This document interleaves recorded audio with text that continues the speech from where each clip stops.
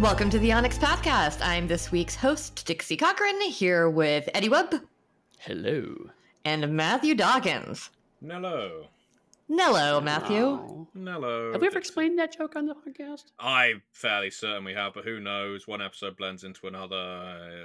Time is a flat circle, etc., etc. But to anyone not in the know of the Nello, it's in the NES game, not NES apparently. Far Xanadu, sometimes mispronounced Fax Xanadu. The first several times you said that, by the way, because I hadn't played it, I thought you were saying Far Xanadu because you're British, and so you don't say R usually. Would you say Fair Xanadu? No. I just thought that you were just saying Far Xanadu in your accent, and then I finally saw the name of it, and I was like, oh, it's Far Xanadu. It's literally called that. Okay. Yes.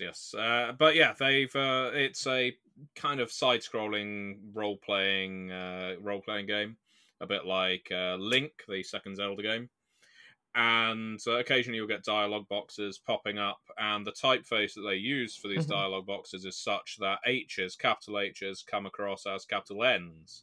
Yep. And therefore, whenever people greet you in this game, they greet you with Nello, which, as far as I'm concerned, has entered the vocabulary of the world of Far Xanadu. That is just how they greet each other. And that is likewise how I greet people now.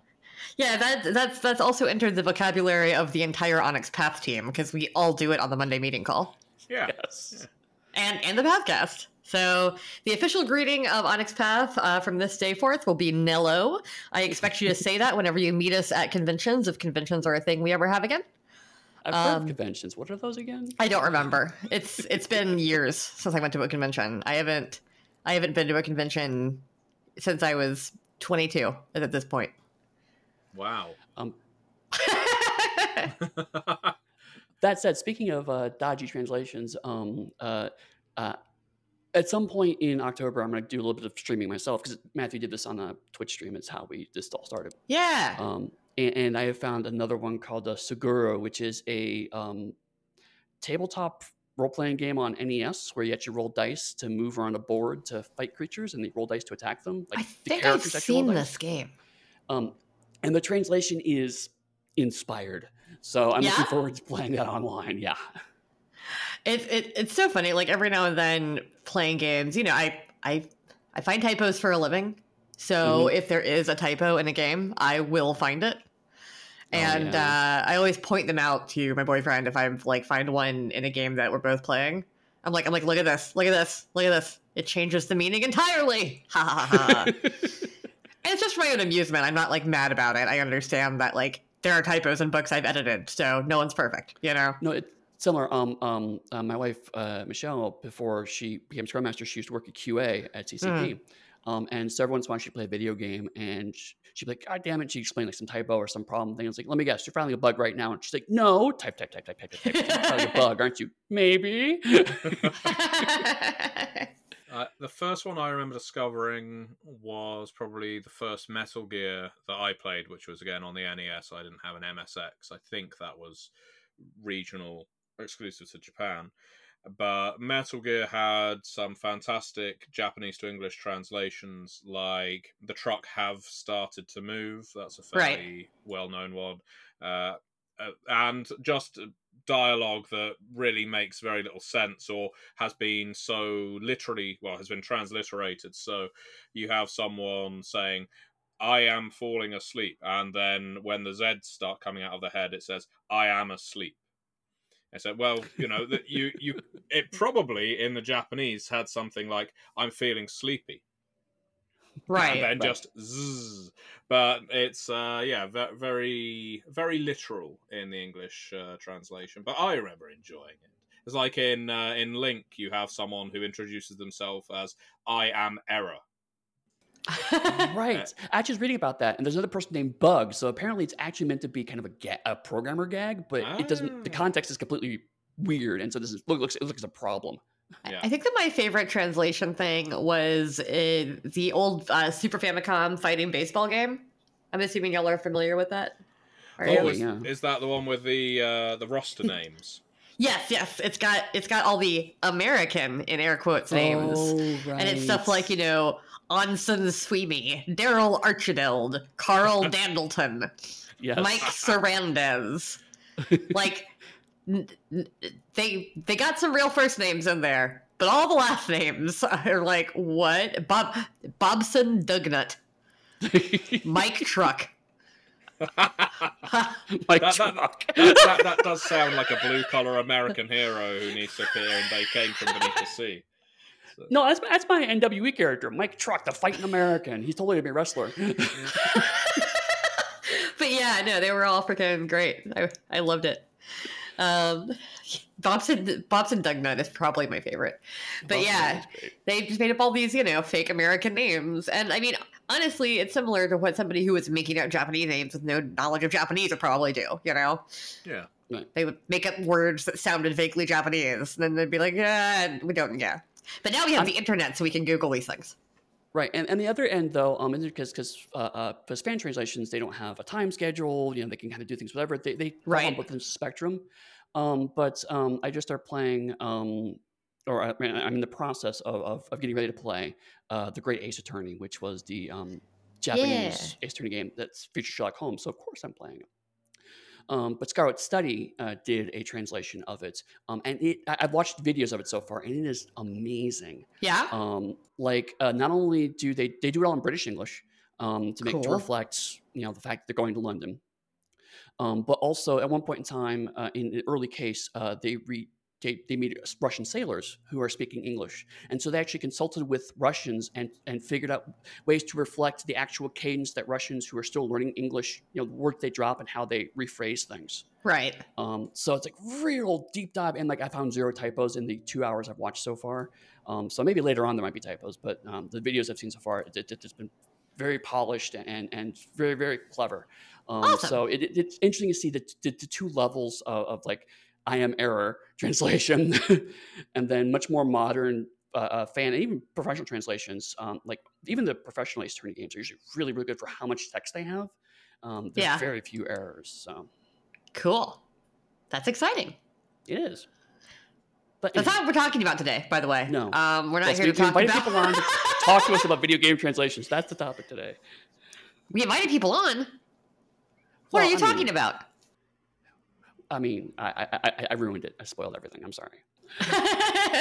As you probably... Go ahead. Yes, Matthew? I was going to say, it's all right, Eddie. As I often point out, people, I think, come into this podcast with their eyes open. They can see the title. They know what they're getting in for better or worse. I don't think anyone was fooled into thinking this was going to be a typo-based episode, so we will save that. We will save that for a future You don't know yet what I've titled the episode?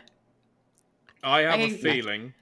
Talking Typos with Matthew and Eddie. If that's what our guests' nicknames are going to become, the typos. Man, I want to start a podcast called Talking Typos. That's just fun to say. Talking Typos. Talking Typos. We can have Taco Tuesdays and Talking Typos. Typo Tuesday. Typo Tuesday. Yes. Does that mean that I don't have to work on Tuesdays?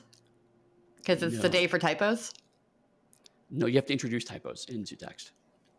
So to make my work harder. Right. I don't like Typo Tuesday anymore. I'm canceling it. Justify your existence by making your work harder. I always love it when I find, when you're writing, when you're typing, it's easier to make typos. Obviously, that's where they come from. And when I write, I make as many typos as other people do for the most part. I often catch them, but sometimes I just straight up don't. And I remember, I think it was in Pirates of Pugmire. I think I said something in miles, and I meant it to be I wanted it to be mile, and I think I wrote mule somehow because you and I are next to each other, I guess. And of course, since the autocorrect didn't catch it, I didn't catch it. And then I found it later and just kind of quietly fixed it and re-uploaded my draft. And I've had that happen a couple times where I'll be rereading something that I wrote 2 months ago, and I haven't looked at since. And I'm like, how the hell did I do that? Yep. Oh yeah. Come on, Dixie. What was we will get to our guests at some point, I'm sure. But what was the famous or infamous typo that came through an editor's find and replace. I may be misremembering this. I'm fairly certain Eddie knows this story. About this when is the mages were iWizard? changed to wizards. Yeah. Was it when with the edition change for Dungeons and Dragons? It was D&D Rules Compendium specifically. Yes, yeah, that was it. So yeah, the way I understand it is that it referred a great deal, of course, to mages, because mages were a prominent class in 2nd edition D&D. Right. After they were referred to as magic users and before they were referred to as wizards. And because the decision was made for 3rd edition that mages would now be called wizards, the editor decided, well, this is an easy change. I'll just essentially control an H, the word mage, with wizard. Boom, done. Every reference to mage changed to wizard. And unfortunately... Also, it's going to change, like, image and stuff, right? Yeah, there were quite a lot. And damage. Damage was the... Damage is the big one. The wizard. The wizard. Yeah, The wizard. The wizard appears quite a lot in the 1st edition of that book, I'm given to understand. Yes. Yes. Yeah. So we recently, one of our books that's going out right now, which has not been edited yet, so it'll be fixed. But one of the writers, I think, found and replaced their hyphens with an M dash with spaces around them. Oh no! But that meant that all the actual hyphenated words now have an M dash with spaces around them. And like, it's such an easy mistake and it's such an easy fix. Like, I wouldn't even be mad about it. It was just funny. Because yeah, find replace is rarely your friend. It can be your friend. If you see that there are, straight quotation marks when you want squiggly ones, great, find replace those shits. But like, for a lot of times, like, you don't realize what other words contain the word you're looking for. So unless it's a really unique word, like, you don't want to use that. Like, It is tempting in Vampire the Masquerade books to change all instances of the word venture to ventru. Oh no, don't do it. But then there's words like adventure that you might want to use, or somebody might venture a guess at something, and then you've just ventured everything up. I venture a guess. That is the kind of thing that some obnoxious Ventru would say. And a Ventru private investigator would walk into Elysium, raise one eyebrow and say, I venture a guess that the murderer... Oh my god, I want to play a punny Ventru. Oh my god. Okay, we do have guests today who will probably add to our hilarity. I am told these guests know a whole bunch about Vampire. Oh yeah, it's their favorite game. They love Vampire, every single edition, also Requiem. They play it all the time. They also both hate Exalted. I'm going to keep talking while they can't talk and they're muted because they're just putting little squinty eye faces side eyes in the chat. Of course, all that was a lie. Our guests today are the Bonus Experience podcast hosts. So we have Monica Specca, who y'all probably have heard from before. If you listen to this podcast, maybe you haven't. Maybe she's new to you. That's okay. Monica, say hi. Hi, hello. Can you hear me? Am I coming through okay? Great. Yeah. And our other guest today is her co-host, Ray W. Cole, also from Bonus Experience. Nello. Nello. No. I'm glad somebody was listening to us. Thank you, Ray. Thank you. We don't have anything major on the agenda today, so we're just going to talk. So if you two would like to talk a little bit about what your podcast is about, that would be awesome, because we'd like to promote your podcast too. Can we do the opening thing? Can we remember how our own podcast opens? Because I bet I can do it. All right, I can do it. Okay, do it. All right. Well, All right. am I starting it? Not welcome. This is going so You well. already lost. Bonus I'm really Experience is impressed. a podcast with a deeper look at the play experience and the finer details of running and writing games, hosted by two queer women speaking with authority about games, and also we swear. Die mad about it. Yeah, you Yeah. did the most important part. Yeah, we usually alternate that, which is why I was like, who's starting it? Anyway. Hey, we also swear, so if you want to swear on this podcast, that's fine. Yeah, you can Fuck die yeah. mad about it there too.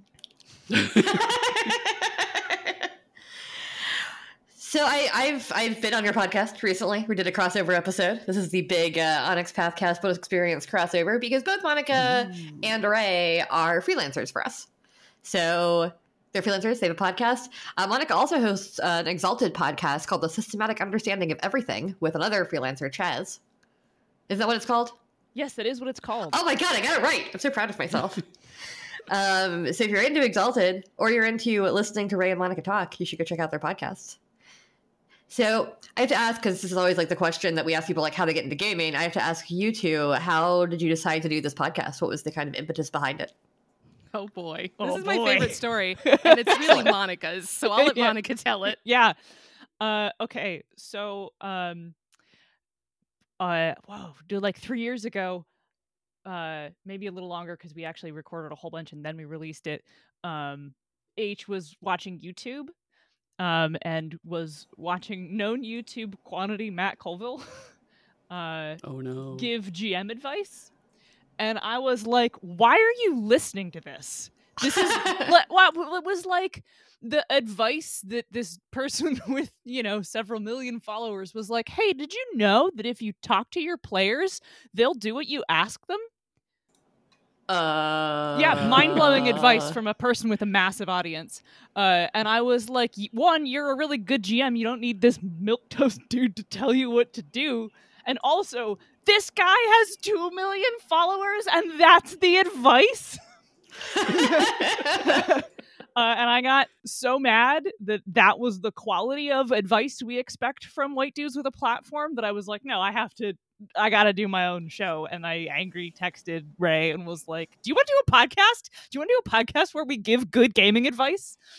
And that's what happened. Spite Awesome. is like my number one motivator. So she filled me in on all that. I was like, hell yeah, let's do this. Spike can be a really good motivator. I am here for the Spite origin story. Yeah, we are guided by the Spite Fairy. Actually, I'm not sure if I ever told you, but like half of the reason I'm in editing is Spite. Really? Good. Yeah, no, I was reading a book series whose author I will not name because I don't want to be mean. But I was reading a well-known New York Times bestseller book series, and I got to book like 8 or 9, I want to say. It was well into the series, and it was like I'm assuming that the author got a new copy editor who hadn't read the previous books, because a character's name was spelled wrong for 3 chapters, and also Oh my god. some other terminology. It is a supernatural series, I will say that. Some other of the supernatural terminology was suddenly spelled differently, and I was like, is this a different thing? Because I had 8 books of hearing it referred to a different way. And also with the character whose name was spelled differently, I was like, is this a new character? Why would they give a new character a name that's almost the exact same as the name of this other main character? I don't understand. And then I realized it was that character, and they had just spelled his name wrong for 3 chapters. And then his name reverted back to being spelled correctly. And Oh no. I put the book down. And I was like, I could do better than this. Jesus Christ. And then I went to college. I'm not even joking. I imagine like it was like immediately you put the book down, like got up, went to college, and signed up for exams.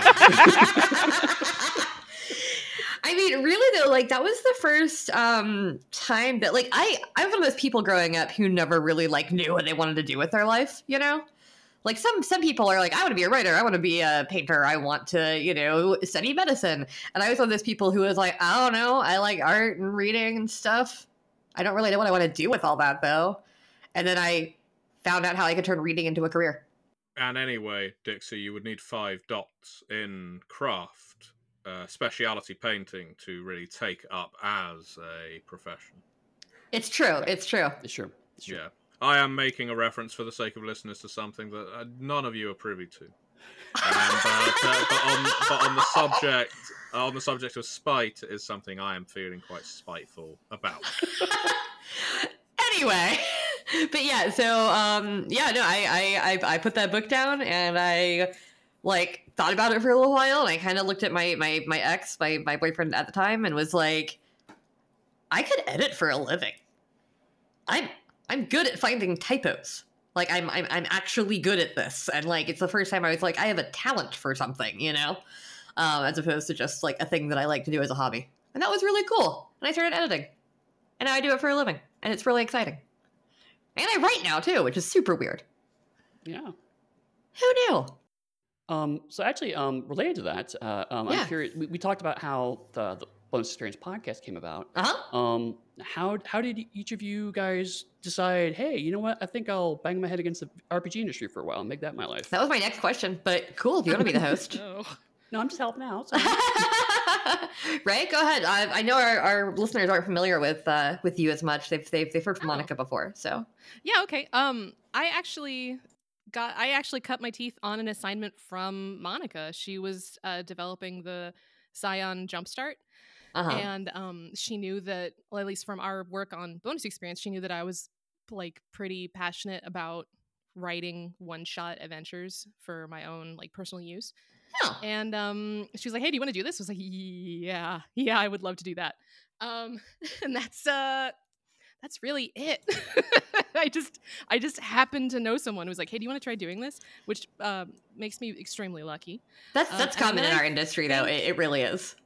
Yeah, and then I think from that assignment, Matthew approached me for work on Vampire, which I am extremely knowledgeable of, and I could tell. huge fan. And but I was like, "Oh, sweet! Someone I don't personally know wants to hire me. That's great!" So I, was like, "Yeah, I want to do that," and then it just sort of snowballed from there, and now it's both a blessing and a curse. We usually ask our guests too how they got into role-playing games in general, not just working in the industry. So what's your history, Ray, with RPGs? Oh, in high school, I made friends with a couple of kids who played a lot of Changeling the Dreaming, and they sold it to me as you play like these characters from fables, and we tell stories together, and you roll dice. And my previous experience was like in 8th grade, I attempted to play, I think it was 2nd edition. I think it was a really old Dungeons and Dragons that I did not gel with. And then they explained this to me as like, oh, it's, it's points on, it's little dots on your sheet and you just roll, 10-sided dice. And I was like, oh, this is great. And from there, it was now a 2-decade-long love affair with White Wolf and now Onyx Path games. Awesome. That's exciting. I like hearing people that got into the industry with like our games. It's kind of cool. Yeah, totally. As opposed to like, I still have a real soft spot for Changeling the Dreaming. It's my first. Yeah, I mean, that's I think why I'm so drawn to Vampire still. It's because it's the first game that I played as like not a child. I played a little bit of D&D when I was like 7, but then high school Vampire group was like my group. And we had a lot of fun, and I have a lot of nostalgia for it. So I think that's why I still very much love the property, even though I probably played it more than any other RPG over the years. Well, I'm always fascinated by people who, not necessarily their first role-playing game, the first role-playing that grabs them. Right. And how that shapes kind of their trajectory to a degree. I was in no way influenced fashion and aesthetic-wise by Vampire the Masquerade.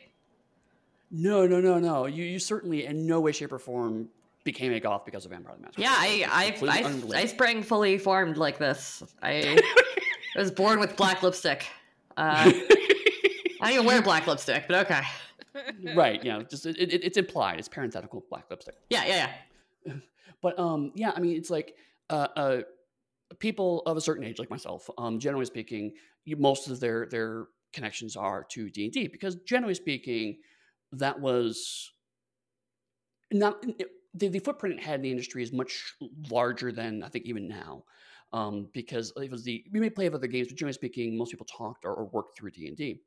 But then I started to be of a generation where it's like, maybe it's to me it's like Marvel superheroes and Cyberpunk were like the games I pretty much started on. And while I played D&D, I didn't really play it regularly until 3rd edition, which was almost 2 decades later. So hearing people who are now getting excited and latching on to games that, like you said, that we work on is really kind of fascinating and exciting because it's hey, you have a deep connection to this. I know Monica has very strong connections to Exalted, for example, and it's curious to see how that plays out. You know, Eddie, in a little while, like 20 years, there's going to be some 28, 30-year-old young person on a podcast when we're all in our 50s and 60s going, you know, the first game I really ever got into was Pugmire because my parents bought my it for me God. because it was family friendly. Oh my God. That sounds terrifying. Does it? Or does it sound awesome? Yeah, I mean, it's awesome too, but also it's like the, you know, yeah, I really love this game and we did this stuff. And then me in the back of my head going, yes, but you played those rules wrong. Well, we always house ruled it. So Right. oh my gosh. That's funny. I love it. My first RPG was Exalted, which did not affect me at all. I don't know what you're talking about. Oh God, no. Yeah, all right. Not at all. All right. Nope. What's your Twitter handle, Monica? Shh. Zenith something? I think I played the game with either your first or certainly one of your long-running Exalted characters. Oh, Granted, yes. I was a pony at the time. Yes, the character I played in the Oh in my Danielle's god, I heard about that. every RPG charity stream was a long-running character, not my first character. Did we talk about that Okay. on here? I thought we did.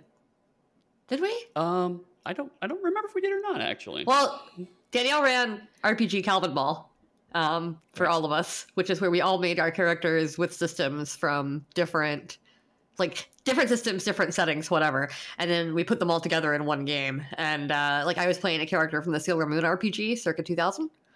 And Eddie was playing a My Little Pony pony named Jack, who had no concept of death, which was very funny.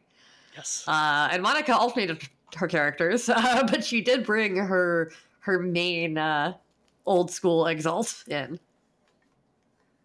And also, I kind of related to that because I actually have been listening to Bonus Experience. I really, really enjoy the podcast. Yeah, it's one of really good. It's one of the only RPG podcasts I listen to right now, actually. Oh, And one of the things I really loved is you continue to shout out Iron Heroes, which is a game I thought nobody else had heard of except for me. So, I mean, can you tell me more about kind of how you got wound up? Iron Heroes is a game I think about every 2 weeks. And that's so cool. I mean, what grabbed you so much about that game? It wasn't the fact that it was a D20 OGL game. I just really liked both its implied setting of being like it had almost like a prehistoric. It had like a very weird spin on the idea of like a low fantasy, no magic setting where like all the characters are martial types. Like they are all versions of person what uses weapon and their body. There is no wizard, there is no sorcerer, like there's no magic at all. And it does that without doing like the Dark Sun thing where it's like, oh, magic is bad actually. It's just like, no, this is a setting about playing people what fight. And in a setting that was implied to be like ancient, but not like the way Exalted sort of does it, and not in the way that like D&D sort of does it. I am having, because there isn't really like a setting chapter, there's like a paragraph, and that's intentional. Right. Just like the suggestion of like, yes, this weird ancient place where there's like steel and shit, but like nothing else. And you fight each other and monsters. Have fun. And that's it. And I kind of find settings that give you very little to be as evocative as settings that give you a whole lot. In fact, you give me too much setting, and at some point I stop caring. Which I say as an Exalted fan. I was gonna say, how did you? What? Like, okay, but there's so much in the Exalted canon that I have forgotten about.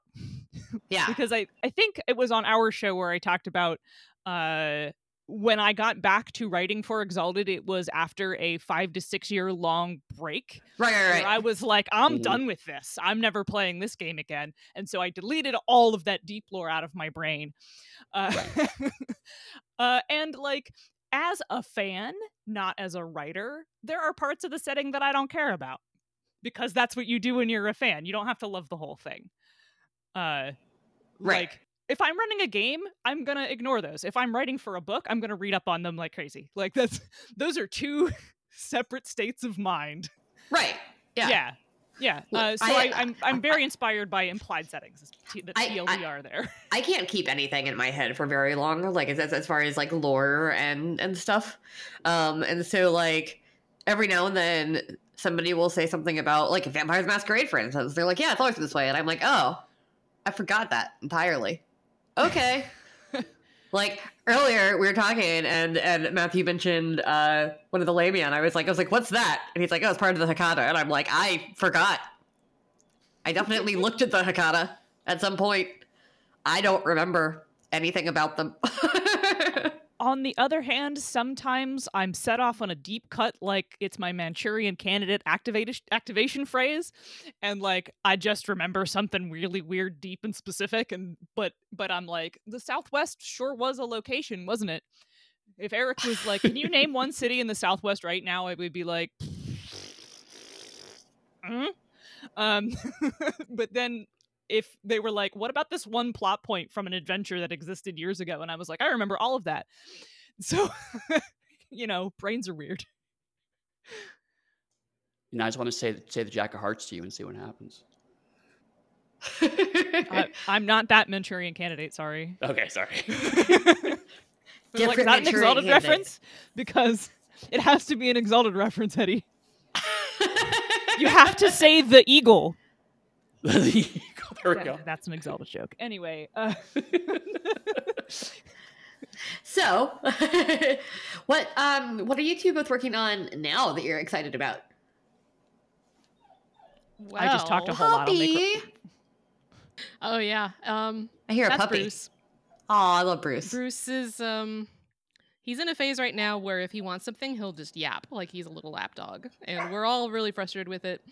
And I apologize. He's going to be in the background going, "I want snacks." So Hey, just sort of. Eddie wrote Pugmire. We can have dogs on this game or on this podcast on this game. Bruce is on an brand. old English bulldog. He's about 6 months old now. Aw. Handsome lad. Yeah. But he's also such a fussy baby. Okay. What were we talking about? Things I'm excited about. Not even things you're working on, just things you're excited about. Just list off some I'm excited things. about. No, this is the fall. Bruce I have a Pastcast lot now, of sorry. yarn for. Oh, okay. I'm very excited about the Scion Fiction Anthology, which has been announced. Yay. Right? I could talk about that. I'm very excited about that.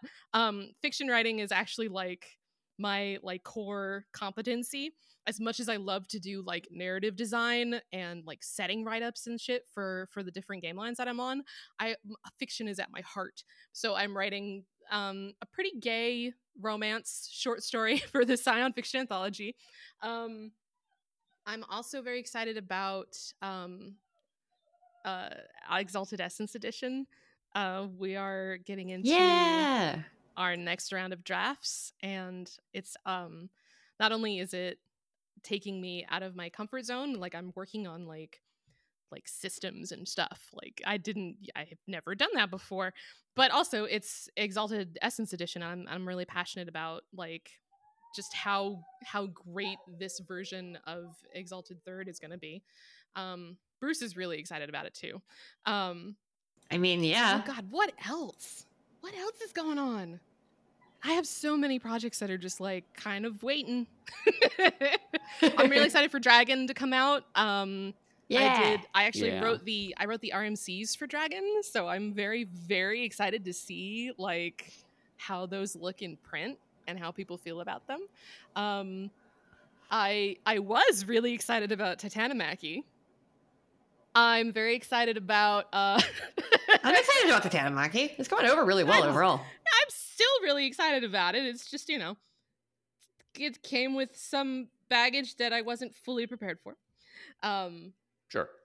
I have so much going on that this is just me sitting like and trying to run through my list. So now that I've given Monica a lot of time to think, I'm going to make her talk. Okay, let's look at what's on my whiteboard right now. I'm also working on the Scion Anthology, so that's pretty cool.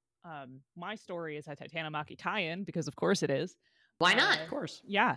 So if you read that book, a bunch of the characters that are in the antagonist section are going to appear as characters in a story.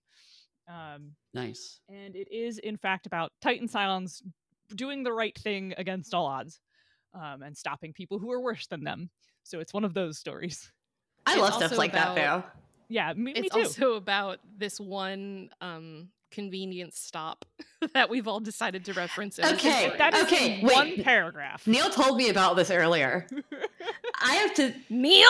have to spoil this on the podcast because I think it's delightful, whether it Okay. stays in or No. not. I honestly that's like that- Steffi's gonna be so confused when she sees all our drafts. So they have invented a Wawa Sheets like convenience store chain, 7-Eleven, whatever your cultural reference is, called run by frost giants, called Nibelheim. Oh god. And the Nibelheim is more specifically a Sheets joke because Nibelheim uses Norse characters in all of its branding. The yeah, same we're, way we're, we're Sheets. cramming like F's and thorns into every word that we can find. So this is a one-off joke in one paragraph in my story, but because Ray named it, and I was like, this is just the funniest fucking thing. It is. Everybody else has decided that they're gonna toss a reference to it in somewhere where it Oh my makes god. sense. Yeah, Where no, it makes sense.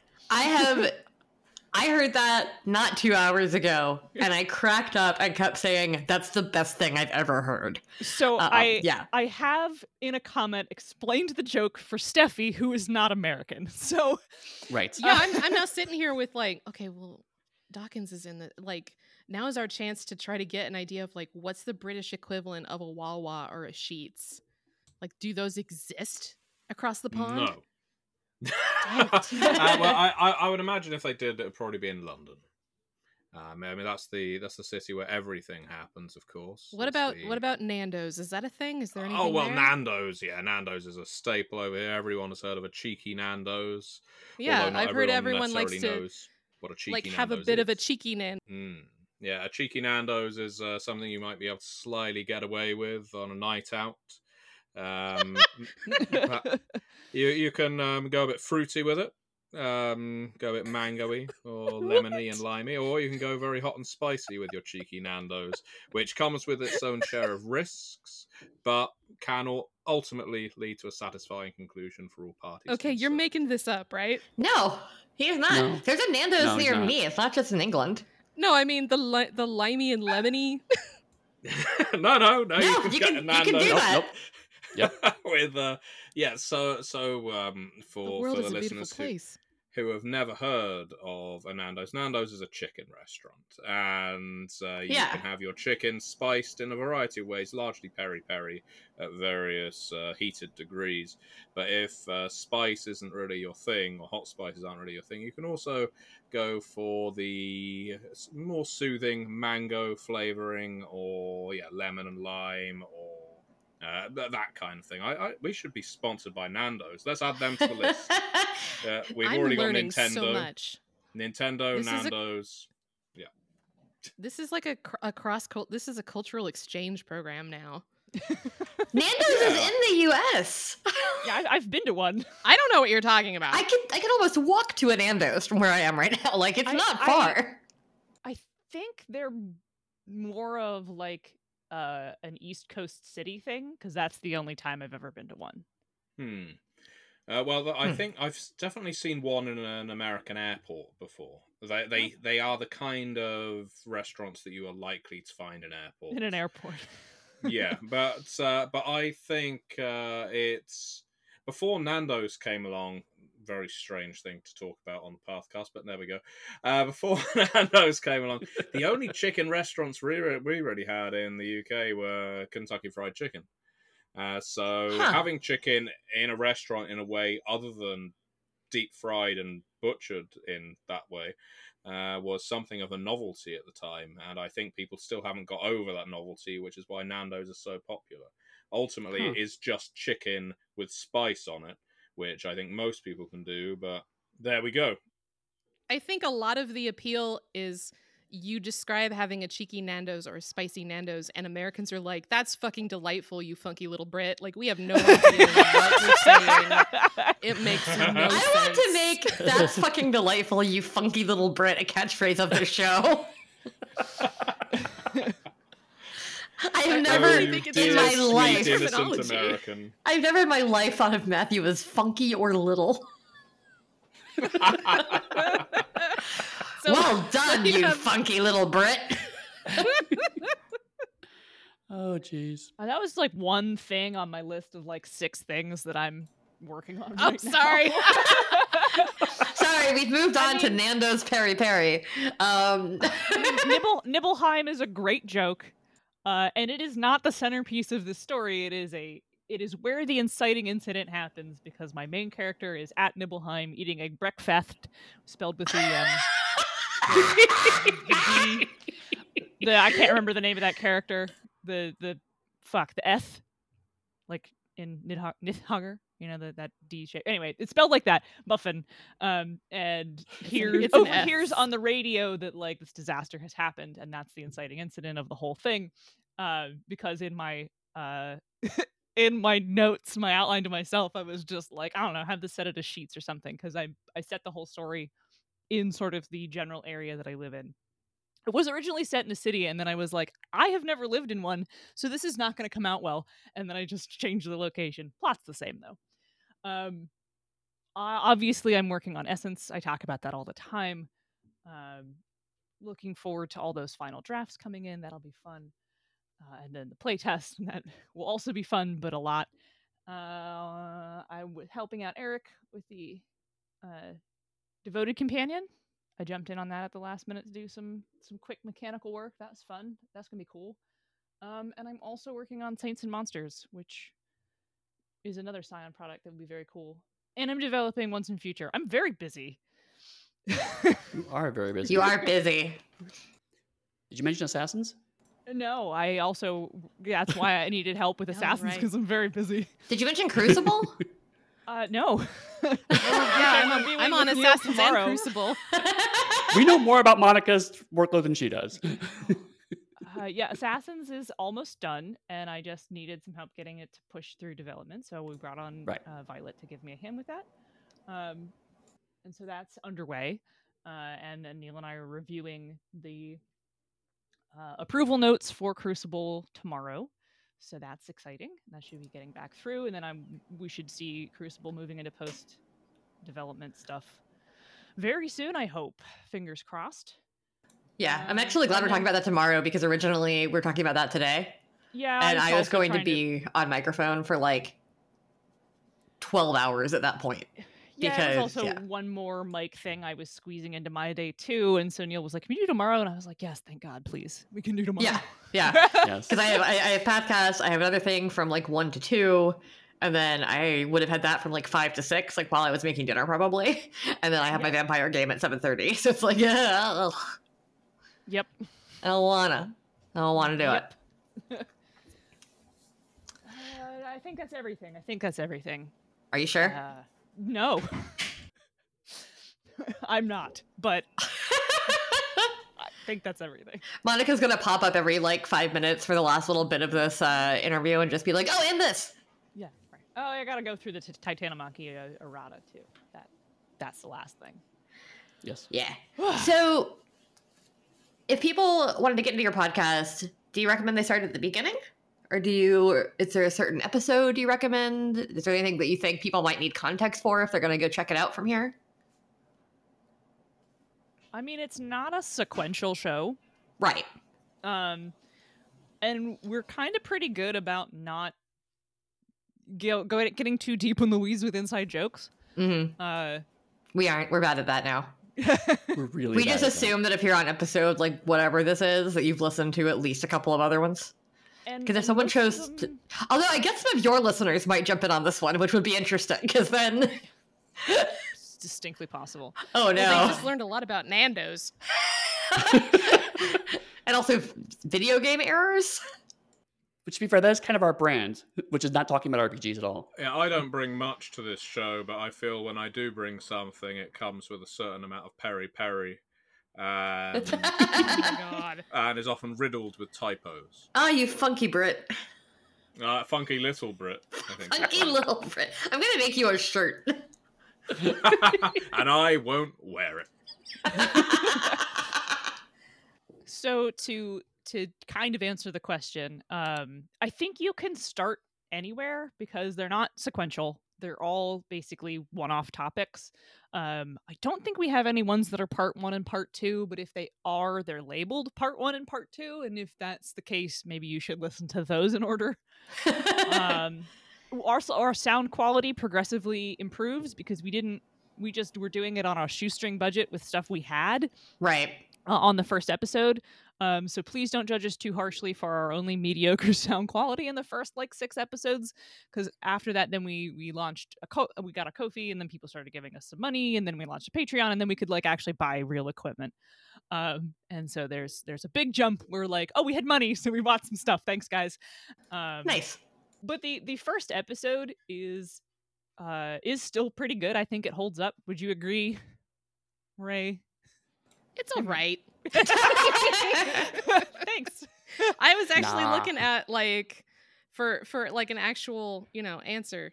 Sorry, Monica. No, it's good. I can fill air. That's fine. In the Bruce has some opinions, but he doesn't. Bruce agree, hates so I don't episode know 1. Why he's?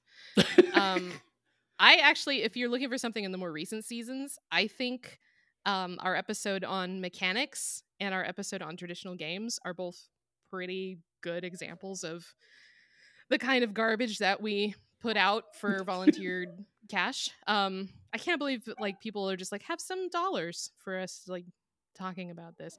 But Considering how ridiculous it was when I was on the live show the other day, I was like, what the hell is Right? happening?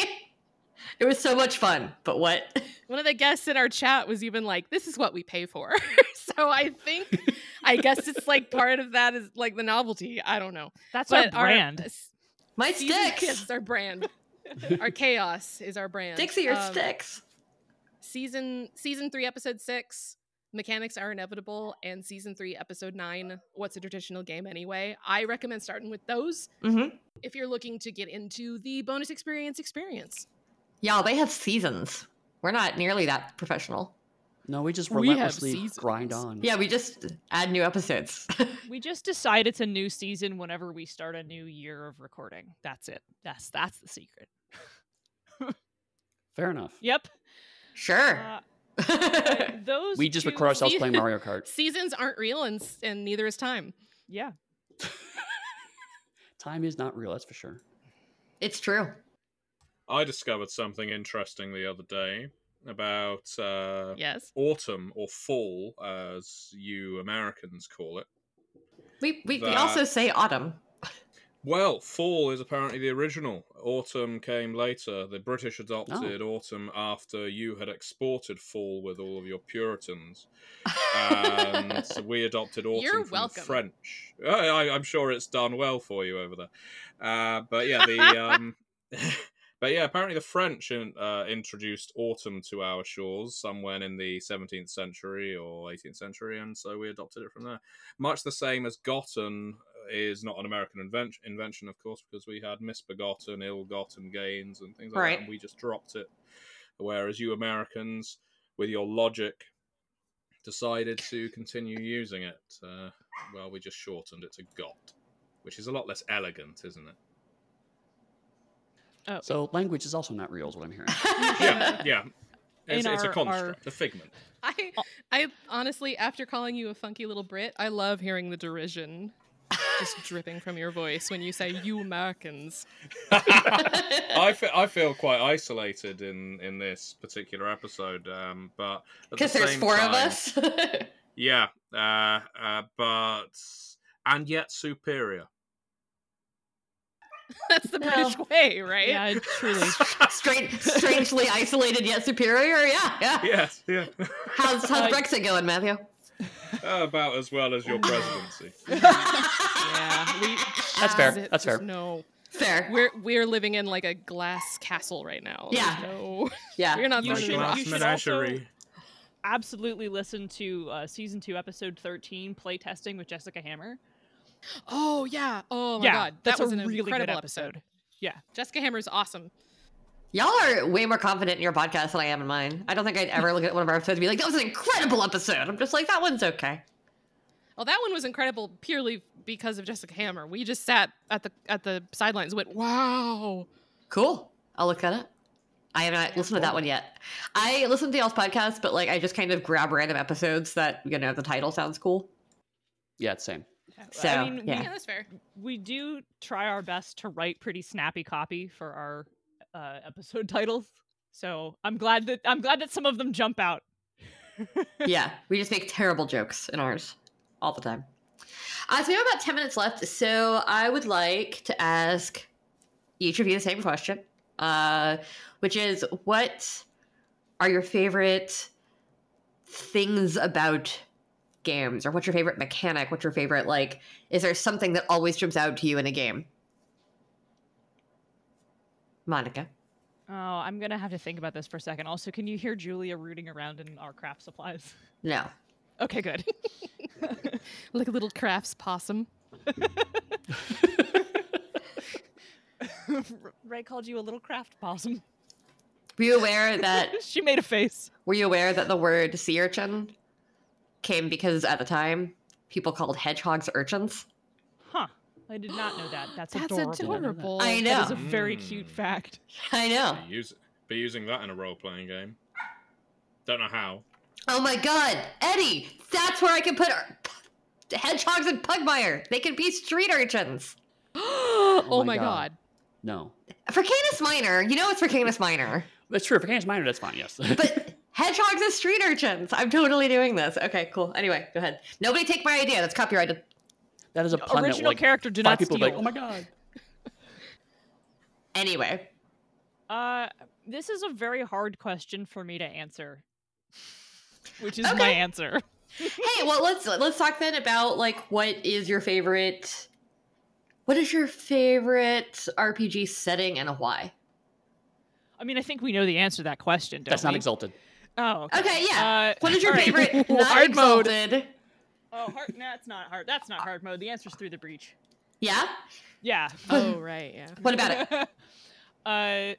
So let me see if I can. The Malifaux setting for Through the Breach is also pretty fucking cool, as it is a gothic horror meets steampunk meets Weird West setting. Mhm. It takes place in a parallel dimension to Earth, discovered by like sorcerers and mages in like the 1700s who ripped open a portal, went through, basically like.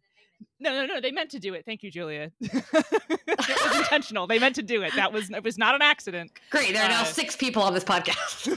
She's helping. And Bruce. 7. Wow. Where like they basically went through and was like, hey, this other dimension has all these resources. Magic is dying on Earth. There's this rare mineral that's under the ground called soulstone that basically is like a magic battery. Let's just mine the shit out of it. The people who live here won't mind, and obviously they did. And so like the core thing is between, you know, all the factions of the world vying for this resource, and then of course, you know, the people and creatures that live there being like, hey, that's our stuff, you can't have it. I mean, yeah. Can you hear her? She's adding to it. No, we can't hear her that well, so okay, she can good. stop. All right, good. That was meaner than I meant it to sound. I'm just like, Julia, go away. Hear you. I know. But for the podcast listeners, it was meaner than I meant it to sound. Anyway, so like there's this whole conflict over resources, but also like they've set up the city that the humans are sort of crouching in and occupying is also like a frontier town. So they, you know, people are invited to get on the train and go through this portal into this other world. And you surely won't die. Baby, come on. Please. You're not on this episode too. This podcast has chaotic energy and I like it. Anyway, so I mean, you invited us on. I don't know what to. Oh no, I was pretty sure it was going to have chaotic energy. Anyway, Monica. You play a character who has, for whatever reason, chosen to leave Earthside, get on this train, go through this magical portal to this parallel dimension, and to like strike out on your own. maybe you're a person who works for the occupying military force that controls the city. Maybe you're a rogue magic user who has always had a talent for magic but can't really manifest it very well on Earth because magic sucks there. Maybe you are a soldier of fortune looking to become a gun for hire. Like, maybe you're just a guy who runs a shop and you want to make money. That all those things happen, but when you cross through the breach, literally the title of the game, you go from being in a place that is non-magical to being a place that is, and so that fundamentally changes you. Sometimes it doesn't go well for people, but because you're a player character, you got through okay. And by doing so, you become what's called fated, which is just the name for basically being a player character, which then allows you to interact with the mechanics of the game, where it's a card-based system, and you basically have a hand of what are called cheat cards, and you can override the result of a flip by pulling out of your cheat hand to make it better. And like that sort of ability to shift fortune in your favor is one of the magical properties of coming through and being important enough to be a player character in this world. That's cool. And it is very cool. And I really like a Western aesthetic. I really like a Gothic horror aesthetic. And it's all of those things at the same time. And it's cool. It's a setting I really fucking like. And sort of like Exalted in Creation is one of those games with deep lore. And as I've said before, I either like a totally implied setting or like a deep lore, and it's on the deep lore side of it. So that's super cool. I love Malifaux as well. Just want to chime in to say that Through the Breach and the Malifaux Skirmish game are just fantastic. I completely echo what you're saying. I'm a big fan of the Resurrectionists faction, of course. Outcast, baby. Yeah, that seems about right. When I used to play the Skirmish game, it was always Resurrectionists and Neverborn for me. But it's a beautiful setting as well, and the tabletop RPG has some wonderful art in that really evokes what the world is like through the breach. And yeah, it mixes that sort of 19th century grave robbing, sort of misty moors with Far West, and all kinds of lovely genres mashed together without feeling shoehorned. Yeah. So they narratively justify it incredibly well. And the natives of the world of Malifaux, the animated puppets and the weird creatures, Lovecraftian and otherwise, are just really captivating, both as antagonists and as playable creatures. So, very cool. Big thumbs up from me on that one. That's awesome. And there'll be a link to that in the show notes for anyone that is interested in looking that up, now that we've talked about it. I used to play the Skirmish game competitively in the 2nd edition, a thing I no longer have time for, and also, everything else. Not going to game stores anytime lately. And mostly for Matthew's edification, I used to main the Victorias, if that doesn't surprise you at all. See, I was a Nicodeme resurrectionist crew, obviously going around just killing people and resurrecting their corpses to use as my zombies, because that's very much on brand for me. And I lack imagination. But I painted up my Nicodeme to look like Baron Samedi from the Live and Let Die movie. So his top hat was white on one side, black on the other, and all duotone throughout. It was quite nice. He had a terribly busted build at the end of 2nd edition that was immensely unfun to play against in tournament play, and it was one of those like netlist things where if you could just copy it, even people without any talent could basically just steamroll everyone because it was that's me busted. And so I had to quit playing the Victorias because they would just get rolled over by that particular list, and started playing Sonya instead, to be like, your low defense, high willpower model is within 14 inches of me. Be a shame if something with 3 blasts happened to it.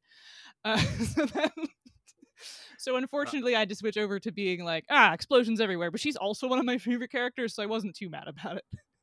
I know, to any listeners unfamiliar with Malifaux, some of this is going to seem very strange. But yeah, I'm totally zoned out. I don't know what you're talking. No, I'm not. I don't know what you're talking about. the in a way, it's a fantastic design conceit. In others, it's a big source of frustration for me if I'm playing the skirmish game, for instance, that some factions are entirely unbalanced when compared to others, and it's to create an imbalance by design. So, for instance, you've got a technologist style faction that can go around making constructs and sending robots after people, very steampunk-esque. And therefore, if they are up against my preferred faction, for instance, resurrectionists, they leave no bodies for you to resurrect. So you sort of lose one of the major weapons in your arsenal. You immediately have to start re-strategizing. And quite often, at least going back to first edition, there was not really any kind of there wasn't any design in the game for you to be able to re-strategize around. But come second edition, everyone was made a bit better at all things. And yeah, again, it's a game I really recommend if people find what we've just been discussing appealing, because it's a wonderful looking game. Very cool. So, Ray, same question. Okay. I think I'm the only one in this room who has any knowledge of the game I want to talk about, so that'll probably mean I won't talk about it for as long. That's fine. We're already at an hour, so whatever. I'm currently just so in love with the setting of Monster Care Squad from Sandy Pug Games. Okay. I've talked about it a lot on my Twitter. This is kind of a small like indie production run by Liam Ginty, who was on Bonus Experience for a bit, talking about another one of their games. But Monster Care Squad is... That's the Ghibli-inspired game, right? Yes, very Ghibli inspired. There is no combat in this. Like it's based on, like, kind of loosely on the Powered by the Apocalypse system. Okay. But there's no combat. You don't actually deal damage to anyone. The main conceit of the game is that you are basically fantasy veterinarians, and you are healing the world's epic monsters, like legendary creatures that use their magic or their abilities to safeguard the world and its people. But something very mysteriously has caused them all to get sick. And you basically play as a member of these care squads that go around trying to help these monsters. And the setting is honestly so gorgeous and just a very like lushly realized through the art they have, through the setting write-ups. And just like baked down into the system of like, you're not here to hurt these monsters. Even if the monsters are like mad with pain, you're still here to help them. So you have like the game is built around trying to discover what is causing them to be sick, how specifically to cure them, and then actually delivering the cure. And the cure doesn't even have to be, you know, like a potion or an injection or whatever. Sometimes it's like, you have to like look into the history of this region and find the ceremonial dance that for some reason people haven't been performing, and actually like find a way to perform the dance for this monster so it can like remember its history and actually like overcome the poison. And it's just a very like very loving, very cozy kind of a world. And it's kind of like at the opposite end of the spectrum for me as far as like settings that I'm really into. Like I go from like high-tech, like gritty post-cyberpunk all into, you know, cozy like Ghibli pastorals. But I really like it. It's just really sweet, and I actually was selected for their grant that they funded through their really successful Kickstarter. So I'm actually going to be writing a novella set in the world as well. So cool. I mean, I'm super into it. Yeah, it's just a very, I don't know, it's a nice departure from the hellscape that is 2020.